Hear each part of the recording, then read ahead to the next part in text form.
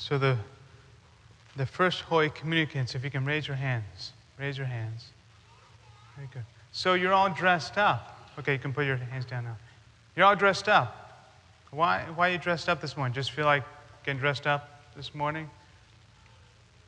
What's the occasion?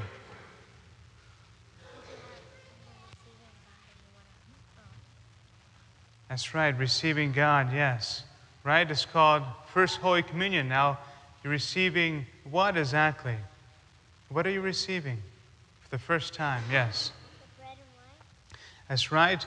And now the bread and wine is in the back, and it's going to come forward soon. So the bread and wine will turn into what? The bread and wine will turn into what?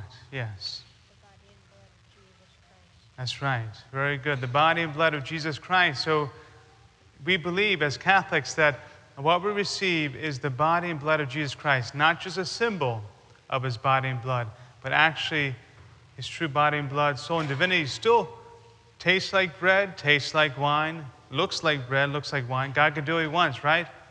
But he will transform this into his body and blood, soul and divinity. So in the back, you can't see it from where you're sitting. There is what we call a ciborium filled with little hosts. Now those little hosts they're bread, and they come from wheat. Now there's also a wine back there. And that wine, what does wine come from? Wine comes from grapes, right? Grapes from a vine. Grapes from a vine. Where did you hear that today? Like grapes is fruit, right? And grapes come from vine. Where'd you hear that? That's right, in the gospel. Very good. So right up there, this is the scripture verse from the gospel. I am the vine. So Jesus is saying this. I am the vine, you are the branches.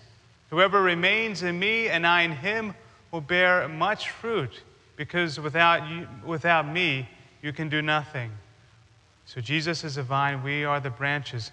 Now, what does that mean to bear much fruit? Like if we bear a lot of fruit, are we supposed to look like fruit? You know, because maybe if that happens, we look like this. Okay. Probably. Now, who's that? Do you know who that is? Yeah. That's right, VeggieTales, right? That's Bob the tomato and Larry the cucumber. All right, famous guys. Now, actually, even though it's VeggieTales, they're actually fruit, because that's a cucumber tomato, and cucumbers and tomatoes are actually fruits because they have seeds in them. They come from flour. I know this stuff because I just looked it up yesterday. All right. But actually, no, you're not supposed to look like them, but you are supposed to bear much fruit in your lives by love, by patience. All right, so, but actual fruit, what does actual fruit need to grow? To grow. What do you think? What does fruit need to grow? Heard it? Yes? Water, sunlight, that's right. What else?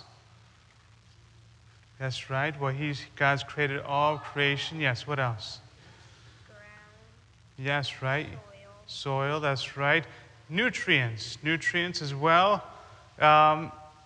Also the right atmosphere, the right temperature.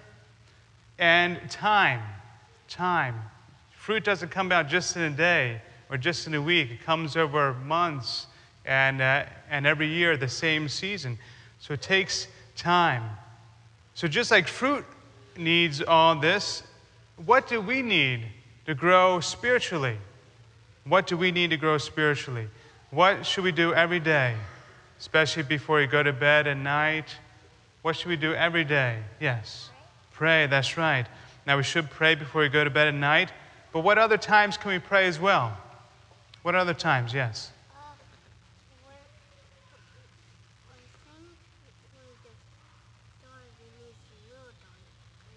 Yeah, that's right. Very good, yes. Yes, you want to pray then as well? You want to pray before meals? Before meals, you want to do that? You can pray at any time during the day. You can pray the Our Father. You can just talk to the Lord from your heart. What's the greatest form of prayer? We're actually doing it right now. We're doing it right now. The greatest form of prayer is the Mass, right? Yeah, it's the Mass. That's the greatest form of prayer that we can do. So prayer is like the vine, keeping us connected with Jesus. What else do we need? We need also to hear the Word of God, and we hear that at Mass. We also can hear it and read it during the week by reading the Bible. So that's like the atmosphere. We also need spiritual nutrients, the sacraments, right? Baptism, water, we're baptized. But what's the best spiritual nutrient that we can receive? The best out of everything else? This is special food that can actually help us to be better people. Yes. That's right, very good. The body and blood of Jesus Christ. Now this is the food that you can receive today. And this food can give you new life. If you believe, can help you to be a better person. Like after First Holy Communion this morning, maybe you're going to go out to breakfast or brunch or have a special meal, or some point today have a cake, have dessert. Now, if you eat your favorite dessert today, is that going to make you a better person? No, that's right. Actually, if you have too much dessert, it can make you worse. All right. So, but when you receive the Eucharist, that can make you a better person. That's why on the weekends, there's different activities we can do. We can be in nature. We can be at sports events. We can do, if you're involved in dance, if you're involved in any type of activities, all these, or it can be with your family, of course. All these things are important, and we can do those things as long as we leave time for Jesus, right? And for us to grow spiritually, we need to spend time with Jesus. We can see glimpses of Him in nature and in each other and in different events, but nothing replaces coming here to Mass, because here at Mass, in a few moments, the bread and wine will come forward, and that will be transformed into the body and blood of Jesus Christ. When I say the words that Jesus gave to us by the power of the Holy Spirit over the bread and wine, then there will no longer be bread and wine, but the body and blood of Jesus Christ. But already Jesus is here. He's there in the tabernacle. That's from hosts that are consecrated from Masses before. And so we always keep Jesus here so we can come and pray with Him. And so that's like being in the presence of the Son, right? Because that is the Son of God. Jesus is even more powerful than the sun that we see in the day. He is the Son of God. And so it's important for us to be close to Him. Because when we're in nature, that's good. We receive glimpses of God's creation, His beauty. But nothing replaces being close to Him, to receive Him, to adore Him in the Blessed Sacrament, to just hear Him in His Word. And so it's not just a one-time deal. So like, today, First Holy Communion, then once in a while, we need Him every week. We need Him to grow spiritually. Yeah. And then as our hearts get bigger and bigger, they get bigger and bigger spiritually, and then they can become so big that they look like this. I know. They look like that, yes. I know, that was big, wasn't it? That is a big watermelon. That's big. Now, how did it get that big? It was through water, through time, through nutrients. Now, we hear in the gospel Jesus talking about God the Father. God the Father prunes. God the Father is the vine grower. Now, that's not God the Father. That's Gus the farmer. But he's a good fellow. But you see how big that is. We want our hearts to be at least that big spiritually, and even bigger, so we can give fruit to others. Now, this is a little known fact. There is someone in the area who turns into a superhero, special superhero, who makes sure that people eat their fruits, but also bear much fruit. This person is actually Father Andy, and occasionally Father Andy in Plano, he transforms into a watermelon man. So this is a real picture Look at that. Watermelon man. So that's also what happens. That happens, that's Father Andy. And that's also Banana Man on his shoulder. I'm not sure who Banana Man is, but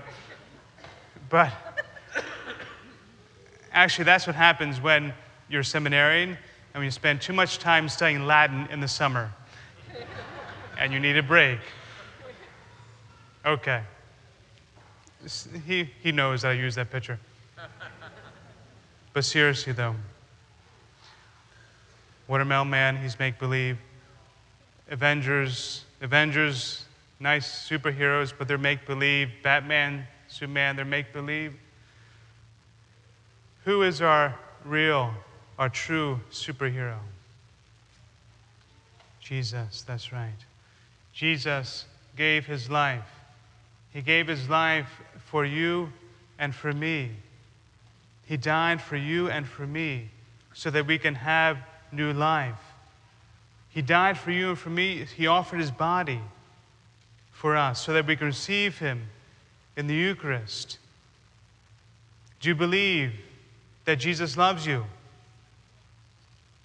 Let me ask that again. Do you believe that Jesus loves you? Good.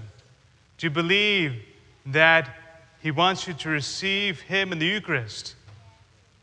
Do you believe that the Eucharist is his body and blood? Good. Now that you believe, you are ready to receive.